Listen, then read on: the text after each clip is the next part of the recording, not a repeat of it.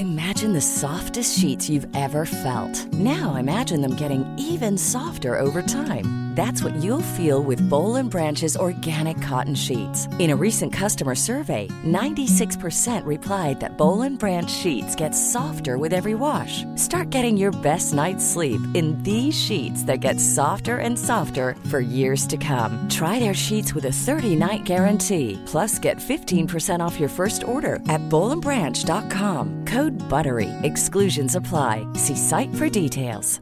Many of us have those stubborn pounds that seem impossible to lose, no matter how good we eat or how hard we work out. My solution is PlushCare.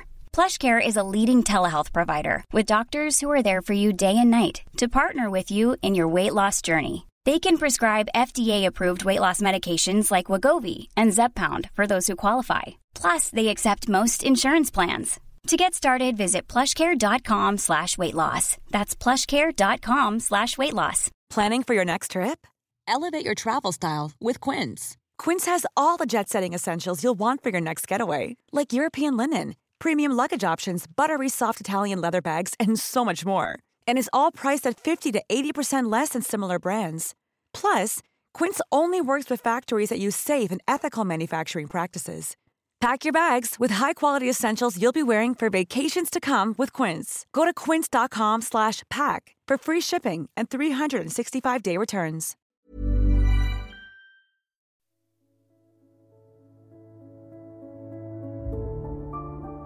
This episode contains distressing themes, profanity, and descriptions of violence. This podcast is intended for a mature audience. Listener caution is advised.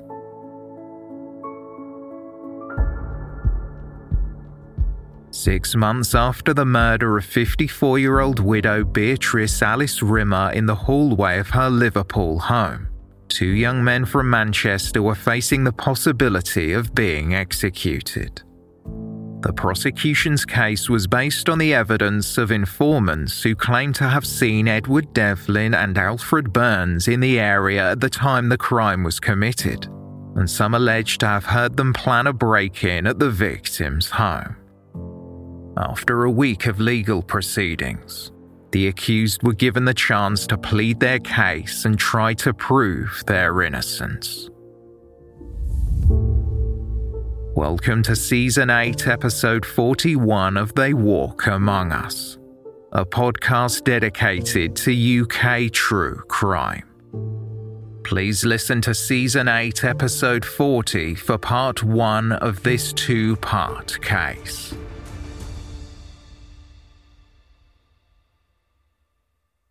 Before her client Edward Devlin testified in his defence, Rose Halbron QC told the court that the leading prosecution witnesses, June Berry, Marie Milne and George McLaughlin, were unreliable and untrustworthy.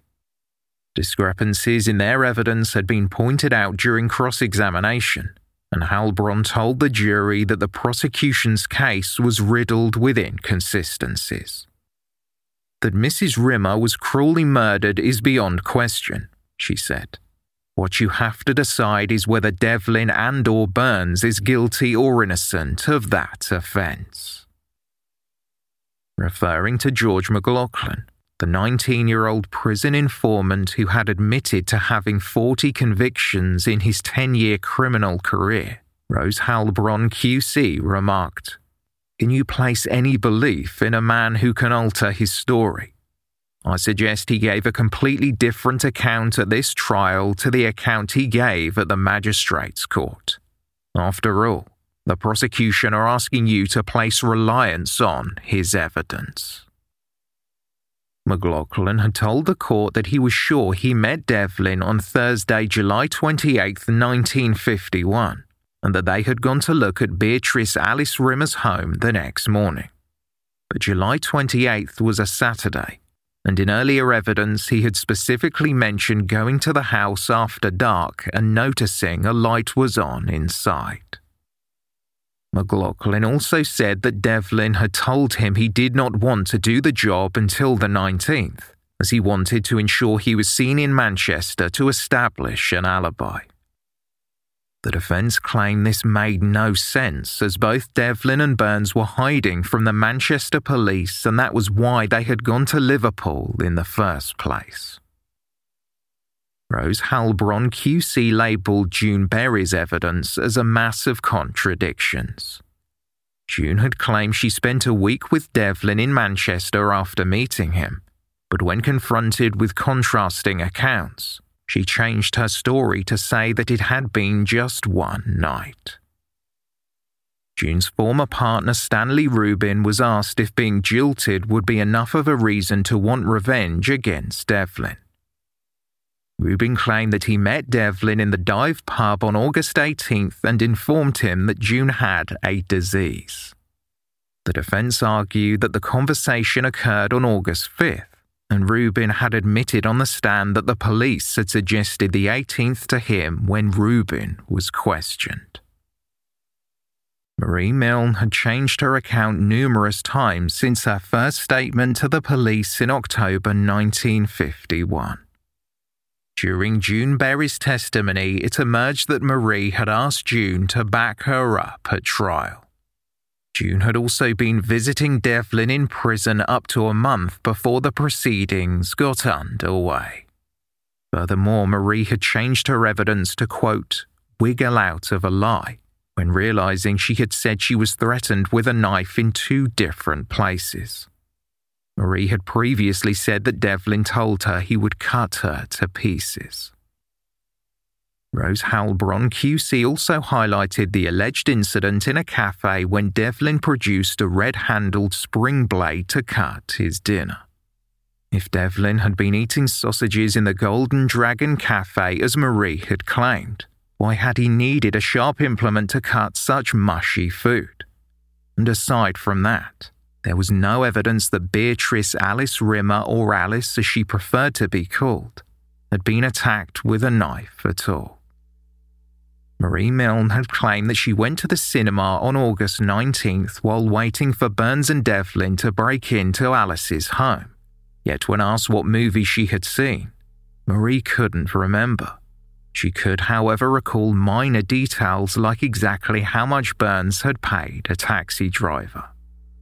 She had told the court that she was terrified of the accused, but Marie admitted willingly going back to meet them twice after they left her alone, when she could have gone to the police or gone home.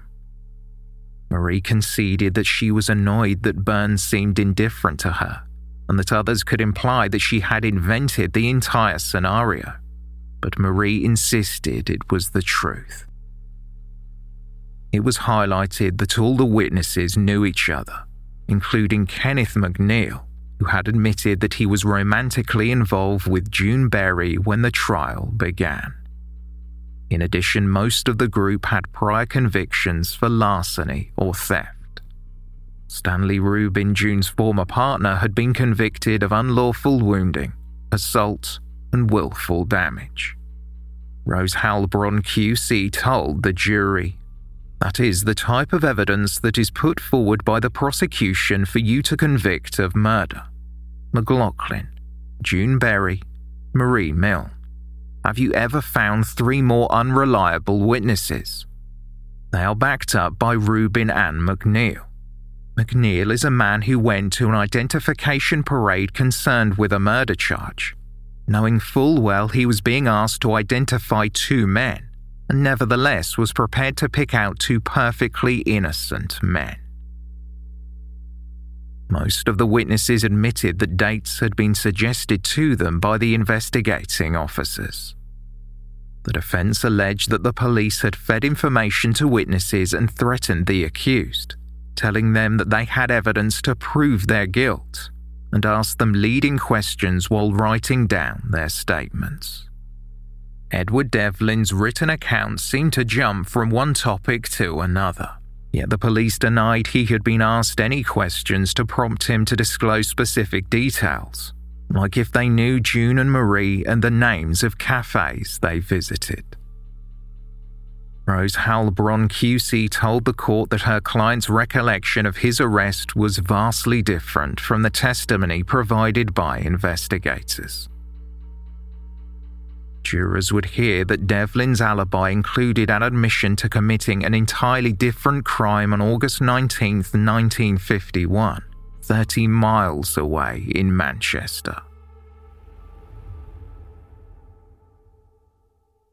Edward Devlin was escorted to the witness box in a blue suit with a matching shirt and tie.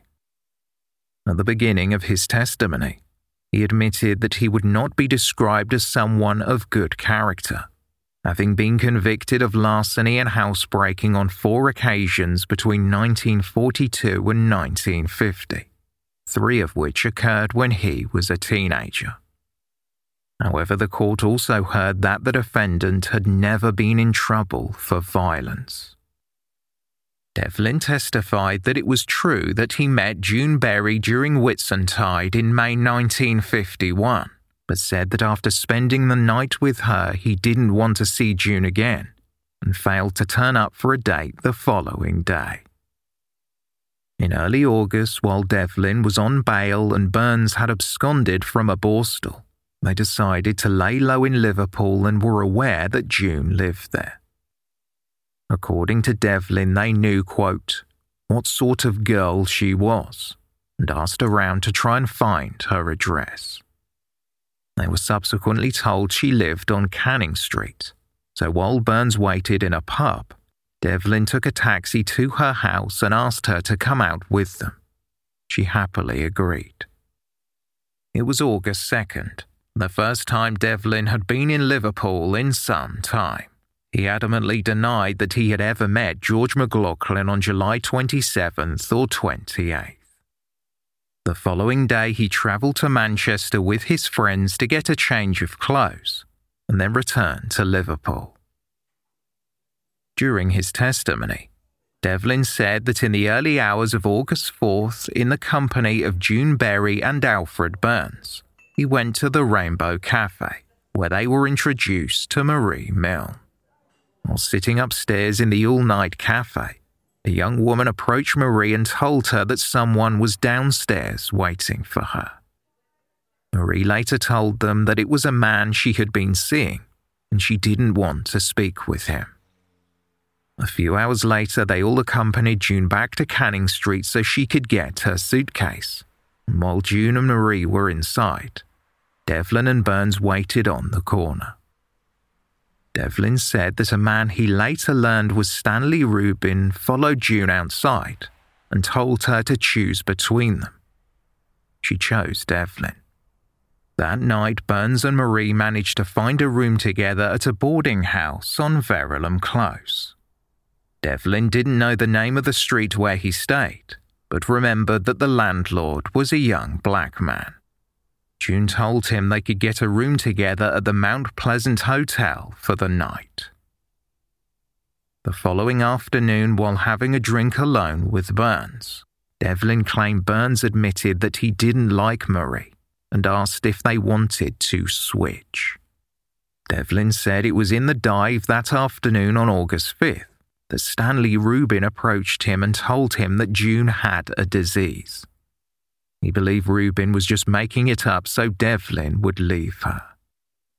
Later that evening, Devlin, Burns, June and Marie were standing near the station when someone came up to Marie and told her that June was a professional brass and that her parents would kill her if she didn't come home. Devlin said that Marie didn't want to return to her parents, and they all decided to go to Manchester. June and Marie had testified that while on the train, Devlin and Burns openly spoke about their plans to break into Beatrice Alice Rimmer's home. However, Devlin denied that the conversation had occurred. After getting to Manchester and wanting to avoid being seen by the police who may have been looking for them, Devlin and Burns took Marie and June to their friend Norman Higgins' flat. June and Burns left to get some food and drink, and Devlin said that Marie confided that she knew Alfie, or Alfred Burns, didn't like her.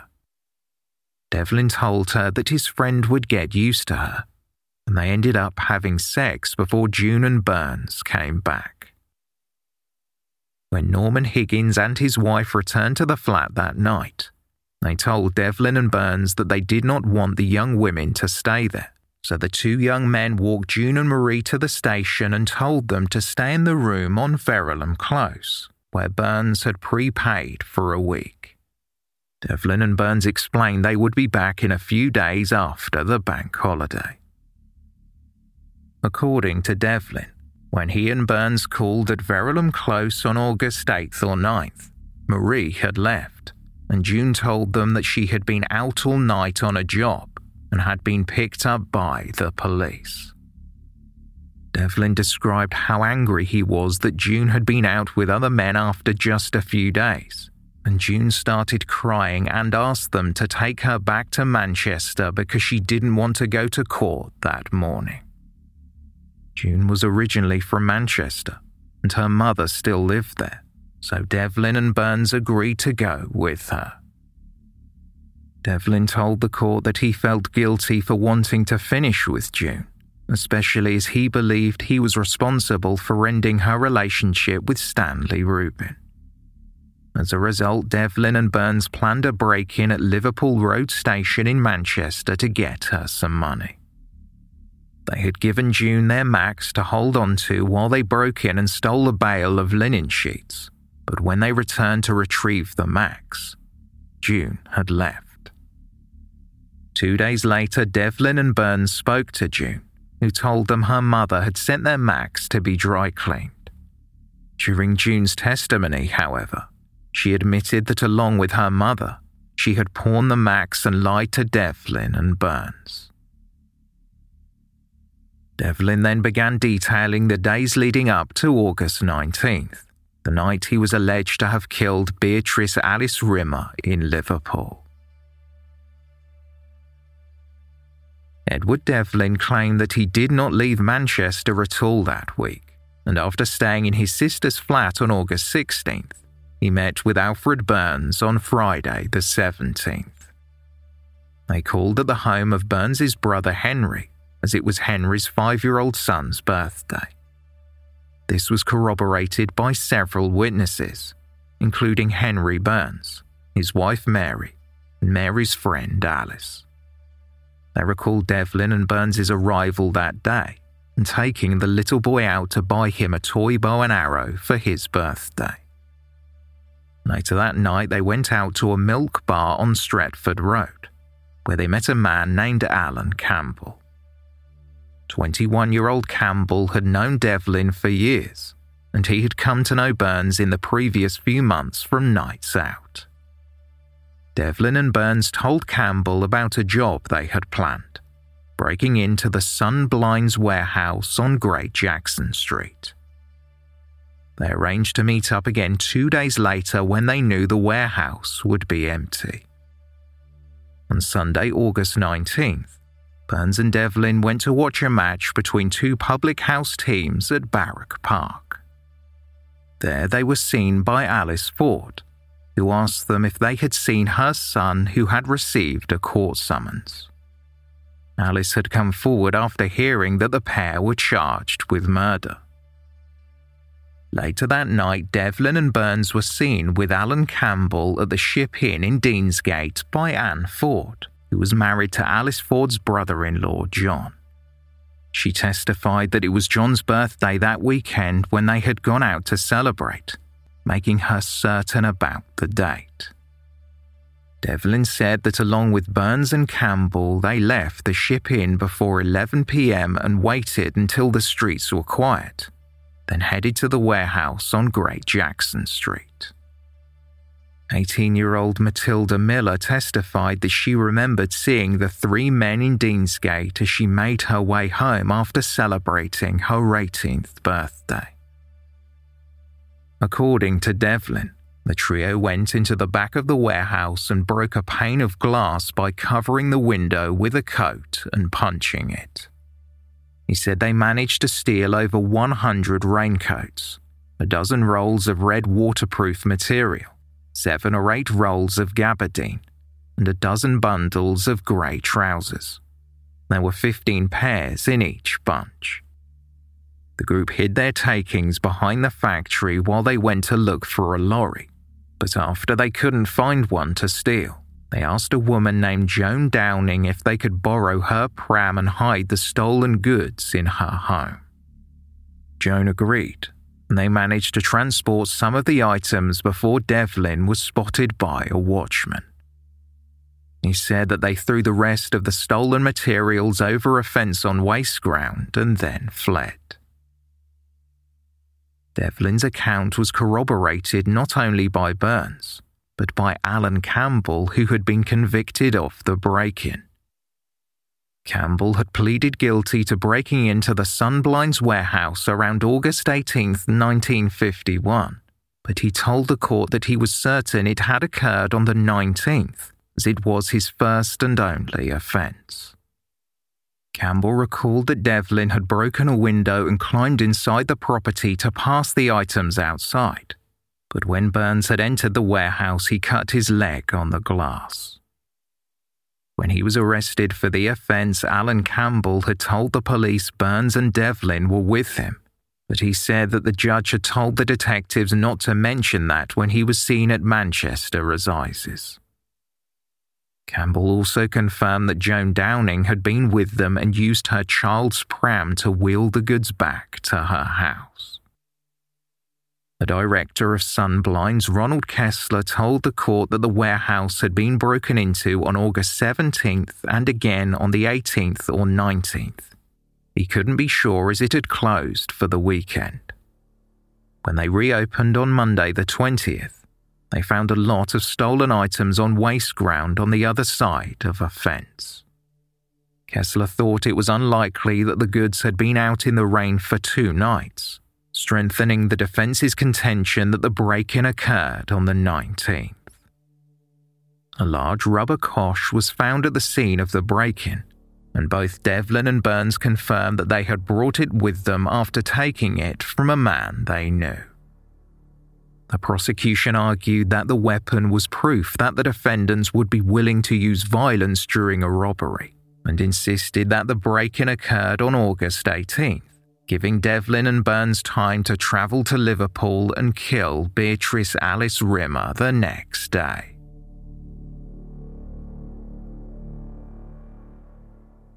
It was Alfred Burns' turn to enter the witness box. He strode up wearing a pale blue suit with a striped silk tie.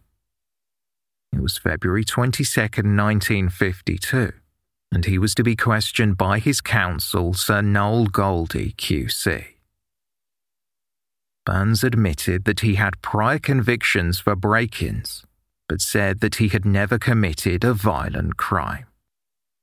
He had come home on leave from a Borstal in July 1951, and was adamant that he did not intend to go back. Burns told the court that he couldn't stay with his mother in case the police looked for him there, so he stayed with friends, including a woman named Joan Fitzgerald. The majority of Burns' testimony aligned with Edward Devlin's, the dates they travelled to Liverpool and what they did while they were there. Burns agreed that he had stayed with Marie on Verulam Close for 1 night, but by the next night he didn't want to know her. Regarding the break-in at Sunblinds in Manchester, Burns explained that he had tried to climb in through the broken window and realised he had cut himself when he felt blood trickling down his leg. He recalled that they had all spent the night at Joan Downing's home, although she was not called to testify. Years later, Joan told author George Skelly that she had been threatened with being charged as an accomplice if she gave evidence at the trial. Nevertheless, Burns, Devlin and friend Alan Campbell were seen at Burns' mother's later that day on August 20th by Burns' brother Henry.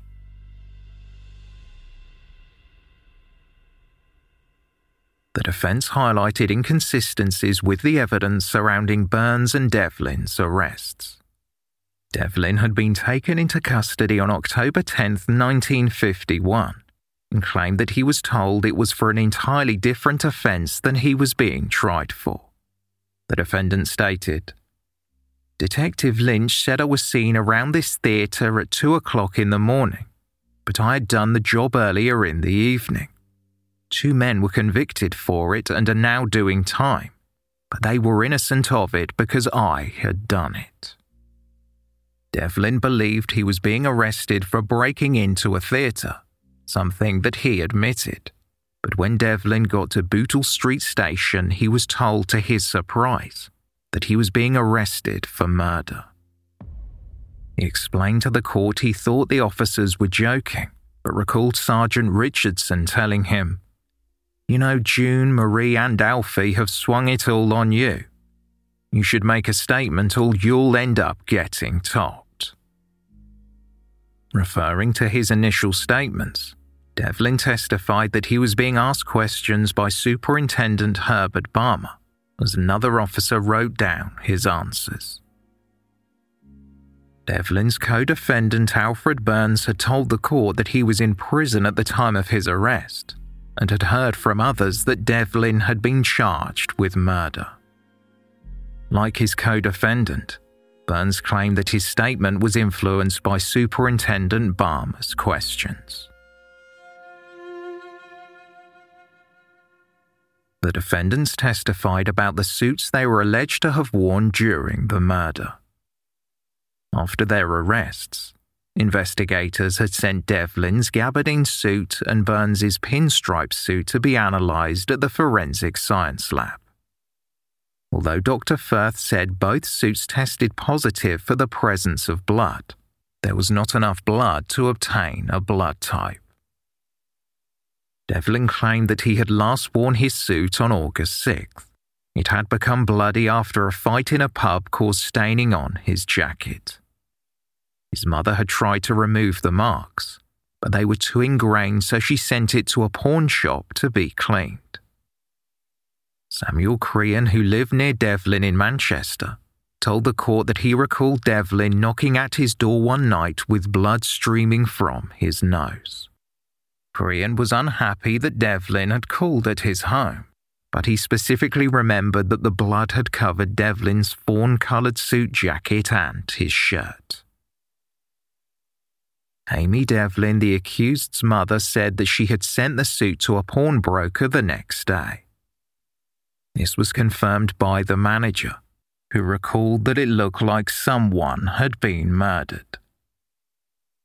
Devlin's brother Peter was home on leave at the beginning of August. Although Amy Devlin had collected Edward Devlin's suit a few days after having it cleaned, she had to pawn it as she had given Peter all her money while he was home. She collected it again on the 23rd when her other son got out of hospital and needed something to wear. The defense argued that this explained why any bloodstains were found on the suit, and the same could be said for the blood found on Burns's trousers. As corroborated by friend Alan Campbell and Edward Devlin, Alfred Burns had cut his leg while breaking into the Sun Blinds warehouse, and that was why blood had been found on the inner lining of his trousers below the knee. Burns had told the police that he left the suit jacket in a taxi at some point in September, but his friend Joan Fitzgerald, whose house he had been staying in on Cornbrook Street at the time of his arrest, said that he had forgotten it when he left. According to author George Skelly, who has spent over a decade researching the case, Joan Fitzgerald had been arrested for child neglect a week before the trial began, and interestingly was brought from prison to testify about the jacket. Edward Devlin also gave evidence that June Berry had visited him in prison on a number of occasions, and in January, 1 month before the trial, she came to Walton Jail. He said, "She mumbled something that she had given a false name to get in. She was sorry she had put us in prison for 4 months. Marie had told her to back her up, and she would tell the truth in court." Devlin claimed that June had admitted to him that what she told the police was untrue.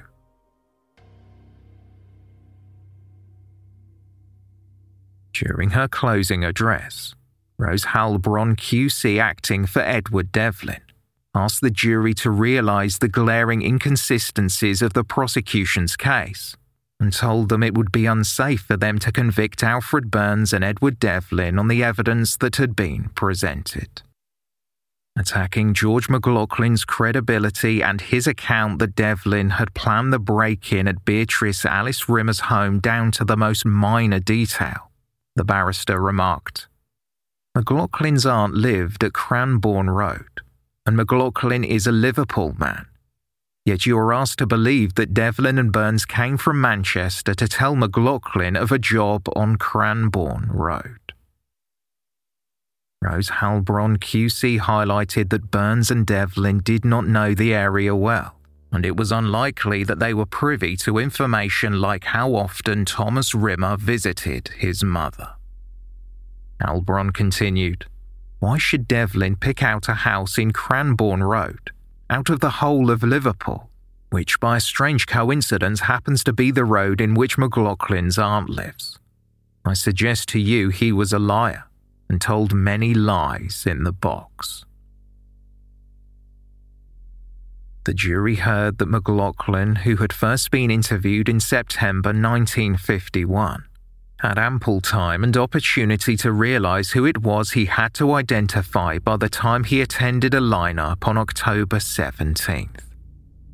Criticising the other key witnesses, including June Berry and Marie Milne, Rose Halbron QC went on to say, "There is an old adage which says all liars should have good memories. And if you have a liar with a bad memory, you may think you get the sort of evidence you have had presented to you in this case by some witnesses." St George's Hall was packed with spectators as Halbron delivered her closing speech. She asked the jury to consider how reliable Marie Milne's testimony was. Marie had claimed that Burns and Devlin went to Beatrice Alice Rimmer's home at 9 p.m, but it was proven that the victim could not have arrived at the property until an hour later. Halbron asked what the accused could have been doing in the house during that time, which meant they left no trace. The barrister stated, "It is notorious that women of the class of Marie Milne and June Berry are unscrupulous. They cannot be judged by normal standards, and yet you are being asked to convict these men on the evidence of these women. Is it not too dangerous, too uncertain, and too unsafe to convict on the evidence presented to you here? Evidence full of doubt, conflict, and confusion." The defense counsel argued that the stolen goods found on waste ground outside of the Sunblinds warehouse on Monday, August 20th, was silent corroboration that the theft had taken place the previous night, which backed up the accused's alibi. In his final address, Basil Neild, QC acting for the Crown, argued that the alibi for the defence was invented to cover the time of the offence, but the prosecution believed the Sunblinds theft in Manchester had occurred on the 18th, meaning that Burns and Devlin would have had time to travel to Liverpool and commit the murder. The prosecutor also told the jury that both men had been charged with murder, and if they found one guilty, they should find the other guilty too.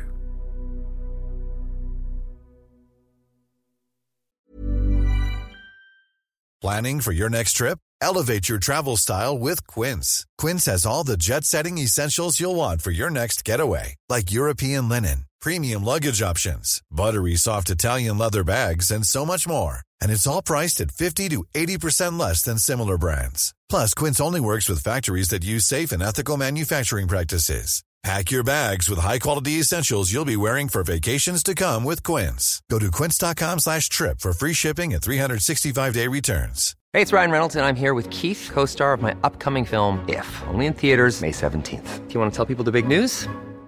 All right, I'll do it. Sign up now and you'll get unlimited for $15 a month and 6 months of Paramount Plus Essential Plan on us. MintMobile.com/switch. Upfront payment of $45 equivalent to $15 per month. Unlimited over 40 gigabytes per month. Face lower speeds. Videos at 480p. Active Mint customers by 531.24 get 6 months of Paramount Plus Essential Plan. Auto renews after 6 months. Offer ends May 31st, 2024. Separate Paramount Plus registration required. Terms and conditions apply if rated PG. Hey there, it's Michelle Norris. I'm host of a podcast called Your Mama's Kitchen. When I travel, I'm usually looking for a way to find a taste of home when I'm not at home. And one of the things I love to do when I am at home is entertain. And Airbnb allows me to do that. When I was in California recently, I rented a house that had a great kitchen. And when we were sitting around the table, we were all thinking, we're in someone else's house. Someone could be in all of our homes as well. If you have a home, but you're not always at home, you have an Airbnb. Your home might be worth more than you think. Find out how much at airbnb.com/host. This episode of They Walk Among Us is brought to you in association with Scent Air. Ever entered a seemingly perfect space only to feel like something was missing? That's where Scent Air comes in. With over 3 decades of experience, Scent Air leads the scent marketing industry, scenting resorts, retail outlets, event spaces and more, partnering with major brands like Westin Hotels and Snap Fitness. Chances are you've already encountered their fragrances firsthand, and now Scent Air is offering you a luxury fragrance experience in the comfort of your home. Visit scentair.com to explore their online store and infuse your spaces with unforgettable scents. Scent Air diffusers are sleek and fill your space with vivid fragrance for up to 300 hours. And the Scent Air app lets you schedule your fragrance and control your intensity right from your phone. What's more, all of Scent Air's more than 60 fragrances are phthalate-free, cruelty-free, safe for families and EcoVadis certified sustainable. Differentiate your space with scent. Try luxury home fragrance trusted by the pros by going to scentair.com and using promo code AMONGUS for an extra 25% off your first order. That's promo code AMONGUS for an extra 25% off your first order at scentair.com. On the 10th day of the trial, February 27th, 1952, Mr. Justice Finnemore was due to begin summing up the case. Queues outside St. George's Hall had been forming since 7 a.m., 3 hours before the doors would open. Over 500 people, mostly women, were eagerly waiting to get inside. A scuffle broke out when one man attempted to jump the line, and after he was grabbed by a mob of women, other men eventually led him to the back of the queue. Mr. Justice Finnemore explained that the argument that Burns and Devlin were in Beatrice Alice Rimmer's house was supported by the testimony of Marie Milne, June Berry, Kenneth McNeil, Stanley Rubin and George McLaughlin, and corroborated by the supposed blood spatter on the defendant's clothes. Referring to the prosecution's key witness, the judge said, "You have heard Miss Milne attacked by the counsel for the defense. You may take the view that if there is one person in the world other than those who did this crime, Marie Milne is the person who knows." Judge Finnemore's address lasted several hours. At lunchtime, he asked jurors if they wanted to continue the hearing the following day, or to finish up that evening. Without any hesitation, the jury elected to finish the case that day. When the jury of 12 men retired to deliberate at 4:15 p.m., a crowd of almost 1,000 people had gathered outside St. George's Hall to await an announcement. Jurors returned 75 minutes later. As the foreman announced that they had found Edward Devlin guilty of murder, there were gasps and cries from the gallery.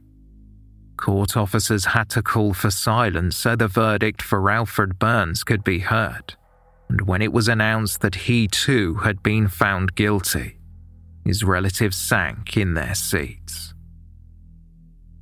Mr. Justice Finnemore asked the defendants if they wanted to say anything before he passed the sentence.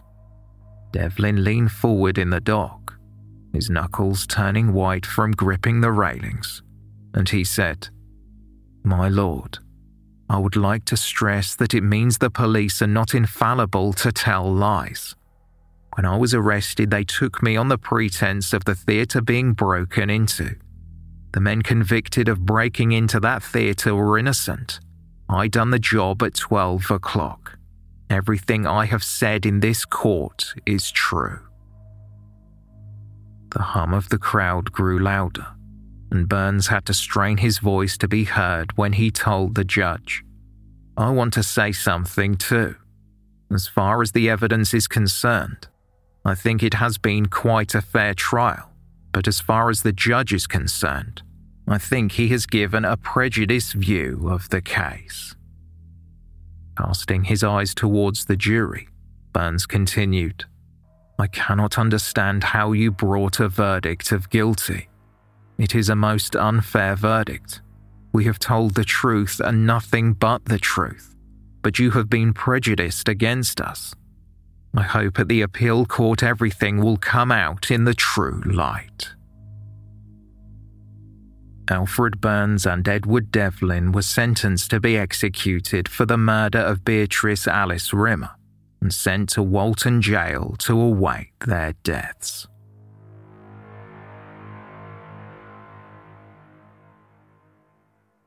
Appeals were lodged by Burns and Devlin's counsel within days of the sentence being passed. The pair were provisionally scheduled to be executed 3 weeks later, but the date was moved while the appeal was pending. At a hearing on March 31st, 1952, before Lord Goddard, Lord Ormerod, and Justice Parker in the London Court of Criminal Appeal, Rose Halbron QC asked if she could submit new evidence that she believed proved June Berry had lied during the trial. A few days earlier, on March 27th, a 15-year-old named Elizabeth Rook came forward and informed the defence that before the trial, at a hostel, June Berry had confessed to her and 2 older women, Joan Porter and Dorothy Doyle, that Burns and Devlin were not responsible for Beatrice Alice Rimmer's murder, and that the actual killer was a soldier named Osti. Lord Goddard was of the opinion that the case depended on much more than June Berry's testimony, and refused to allow the new evidence to be submitted. The defence based their appeal on the grounds that the judge had misdirected the jury by asking them if Burns and Devlin could have still committed the warehouse break-in in Manchester after killing Beatrice Alice Rimmer in Liverpool. That theory was never introduced by the prosecution, and as a result the defence argued that they did not have a chance to challenge it. Rose Halbron QC also highlighted that the judge had not mentioned several defence points, including how surprising it was that nothing was disturbed in the victim's home when 2 career criminals known for thieving had allegedly broken in to steal something. She said, "In my submission, the judge dealt with the prosecution's case in a different manner from that of the defence. He was very careful to point out where the defence witnesses had tripped up. He was not so careful in pointing out the contradictions in the prosecution's evidence." Burns's counsel, Sir Noel Goldie QC, and junior counsel Mr. Nance got off to a difficult start when Mr. Nance's car was broken into and someone stole his wig, gown, and documents relating to the case. After being able to borrow a wig and gown from another barrister, Sir Noel told the court that the prosecution had placed great importance on the cash found at the Manchester warehouse robbery, which proved that the accused had been at the warehouse, but the judge had simply said that it proved that they were prepared to use violence. Referring to the Cameo Cinema murders which had ended in an execution 2 years earlier, Sir Noel said that there had been prejudice against the accused, and the jury should have had more precise directions on reasonable doubt. Sir Noel asked the Lords to reverse the verdict, citing that there was more reasonable doubt in the case than most others. After brief consideration, Lord Goddard said, "On proper direction and review of the evidence, the jury were justified in coming to the verdict they did. The evidence against these men is overwhelming, and that is the reason why the jury rejected the alibi defense. The appeal is therefore dismissed. The matter was referred to the then Home Secretary David Maxwell Fyfe, who ordered an inquiry into the statements allegedly made by June Berry and a man named Joseph Ernest Howarth. The inquiry was opened by Albert Gerard QC behind the closed doors of the Municipal Annex in Liverpool on October 4, 1952.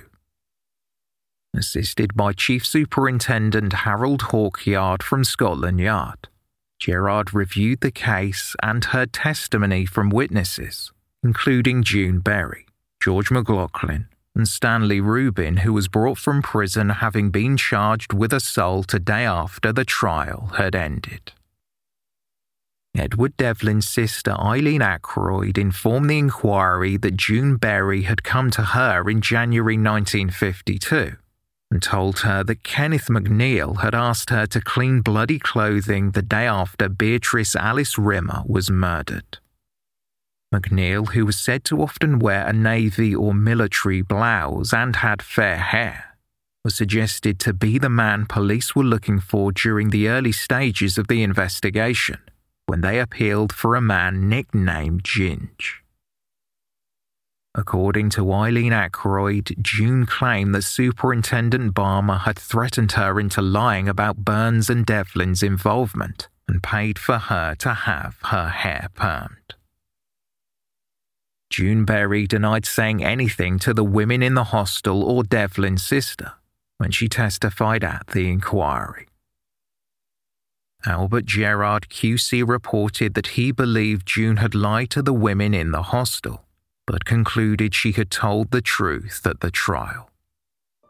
The lawyer believed that June had lied to the women about another man's involvement because up until the trial, she had still been quite fond of Edward Devlin.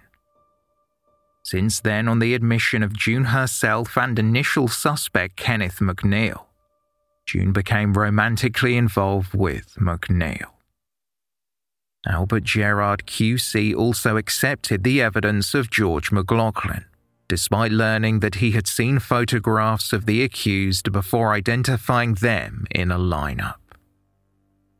Furthermore, evidence was produced regarding a so-called confession made by a man named Joseph Ernest Howarth. Howarth told a Manchester City Police constable that he had overheard Burns and Devlin discussing Beatrice Alice Rimmer's home. Howarth claimed to have broken into the house, and when he saw her walk through the door, he hit her and ran. However, Howarth recanted the confession within a day and claimed that he wasn't sure why he said he committed the murder, but thought Burns and Devlin were innocent. A theory Devlin had suggested was tested during the inquiry. He had written to the Home Secretary earlier that month stating that he believed George McLaughlin and Kenneth McNeil had planned the break-in with Marie Milne, and when McLaughlin was arrested, Stanley Rubin had taken his place, and they were all conspiring to frame him and Burns. In his final report on April 22, 1952, Albert Gerard QC noted his belief that McLaughlin, Rubin and McNeil were truthful, and he concluded that there had not been a miscarriage of justice. The defense attempted to get a last-minute reprieve, but their requests were rejected. On April 24th, reporters were told there was nothing more that could be done. The executions were set for the following morning. Recalling her final visit with her son, Amy Devlin said that he had told her, "Don't worry, ma'am. If we die, we shall die as martyrs, not murderers. I am trusting in God." Notices were posted on the gates of Walton Jail on the eve of the execution, informing the public that Burns and Devlin were to be hanged simultaneously at 9 a.m. Hundreds of people lined the walkways along the walls of Hornby Road as they waited for the notice to be changed. Burns and Devlin's relatives knelt on the path and prayed. Burns's mother could be heard pleading, "God have mercy on these innocent boys." Considering the public feeling that the men were possibly innocent, special measures were taken to ensure that there were no acts of protest outside of the prison. Some arrests were made when people got too close to the gate. Inside Walton Jail, Alfred Burns and Edward Devlin had their final meeting with the chaplains before being led from their condemned cells to the gallows. The lead executioner was Albert Pierpoint, who was assisted by Sid Durnley and two younger recruits, Robert Stewart and Harry Smith. They prepared to carry out the first double hanging at Walton Jail. The execution is described in Sid Durnley's memoir. He explains how Devlin no longer looks handsome or rugged as he had done in photographs published in the press. Durnley wrote, "His face and brow were creased with lines. He was as white as a sheet, and he was terrified." Robert Stewart and Harry Smith brought Burns through the doors to the thick oak-beamed gallows as Devlin's legs were being strapped by Durnley. Quote, "Burns had a warder either side of him just in case, but the couldn't care less tough guy no longer existed. He was as white as Devlin and looked just a frightened lad." Durnley said that Burns stared wide-eyed at his best friend, who was already wearing a white hood with a noose around his neck. Neither man had a chance to speak before the trapdoors opened, and they fell into the straw-lined pit below, dying instantly. A notice was posted on the gates a few minutes later at 9:10 a.m, announcing the sentence had been passed. Alfred Burns' mother let out a guttural scream and was taken away to a nearby car while the crowd pushed forward to try and read what the notice said. Devlin's sisters were present and told reporters, "We still believe in the innocence of the boys."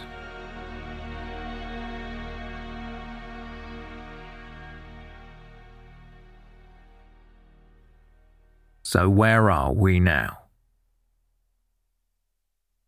In the wake of the execution, Albert Gerard QC, who had led the inquiry, spoke to the House of Lords about granting the Court of Criminal Appeal the power to order a new trial.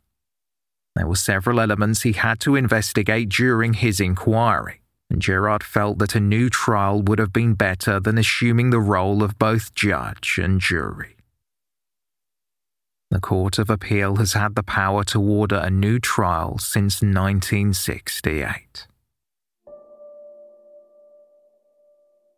In June 2003, the Court of Criminal Appeal made a decision that brought the safety of Alfred Burns and Edward Devlin's convictions into question once more. 2 years before Beatrice Alice Rimmer was murdered, Leonard Thomas and Bernard Catterall were fatally shot at the Cameo Cinema 100 yards from her home on Cranbourne Road. The investigation, headed by the same Liverpool City CID investigators in charge of Alice's murder inquiry, eventually led to two men named George Kelly and Charles Connolly. Their trials were severed, and after Kelly, who was represented by Rose Halbron QC, was found guilty and sentenced to death, Connolly pleaded guilty to conspiracy and accessory to murder. Connolly was sentenced to 10 years in prison. George Kelly was executed on March 28, 1950 at Walton Jail. In 2003, the Court of Criminal Appeal quashed the convictions after hearing that Superintendent Herbert Balmer had falsified evidence and statements had not been introduced at the trial. According to author George Skelly, who has written books on both the Cameo Cinema case and Beatrice Alice Rimmer's murder, Superintendent Balmer used the same tactics to frame Alfred Burns and Edward Devlin. In Skelly's book Murder or Martyrs, he states that evidence was suppressed that would have exonerated Burns and Devlin and implicated others, including Alice's son Thomas, who she had said let money slip through his hands like water. A letter Alice wrote to her pension supplier read in part, "I do know if I passed out, he would have a royal time of it for a few months." No glass had been found on Thomas Rimmer's coat, even though he said he had climbed through a broken window to access the property, and the first officers at the scene claimed that the back door was unlocked. George Skelly revealed that he submitted 11 bundles of new evidence to the Criminal Cases Review Commission in 2011, but they declined to refer the case to the Court of Criminal Appeal. An investigation carried out by the BBC in 2018 suggested that there was improper conduct by senior investigating officers. George Skelly, along with Alfred Burns and Edward Devlin's extended family members, are still trying to have the case reviewed.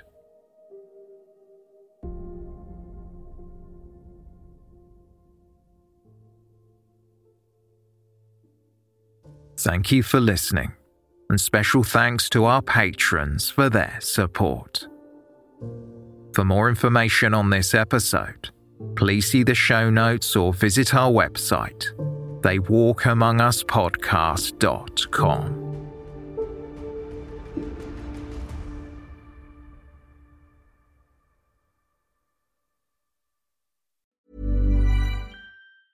Even when we're on a budget, we still deserve nice things.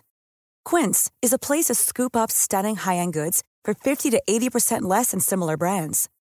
They have buttery soft cashmere sweaters starting at $50, luxurious Italian leather bags, and so much more. Plus, Quince only works with factories that use safe, ethical, and responsible manufacturing. Get the high-end goods you'll love without the high price tag with Quince. Go to quince.com/style for free shipping and 365-day returns. Imagine the softest sheets you've ever felt. Now imagine them getting even softer over time. That's what you'll feel with Boll & Branch's organic cotton sheets. In a recent customer survey, 96% replied that Boll & Branch sheets get softer with every wash. Start getting your best night's sleep in these sheets that get softer and softer for years to come. Try their sheets with a 30-night guarantee. Plus, get 15% off your first order at bollandbranch.com. Code BUTTERY. Exclusions apply. See site for details.